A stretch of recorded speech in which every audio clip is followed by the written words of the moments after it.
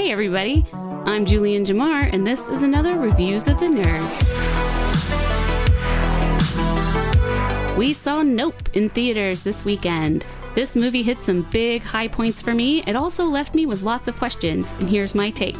They have a dynamite cast. There's nothing not to love about them. They created real brilliance, and I wouldn't be surprised if there were Oscar nods. Jordan Peele created a strange but enjoyable mix of the feel of Signs and The War of the Worlds.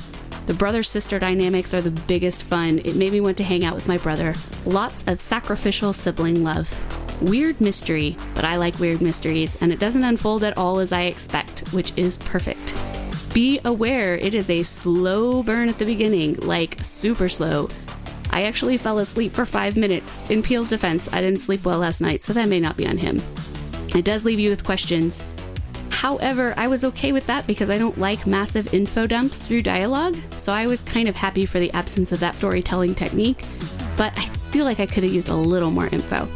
I didn't understand the side story with the chimpanzee and what it had to do with everything else. Hopefully that's not too much of a spoiler. Lots of language, so many F-bombs, the word ceased to mean anything to me. That's it, I enjoyed it. I'll probably rewatch it because I think some of the complexities of the story skip by me.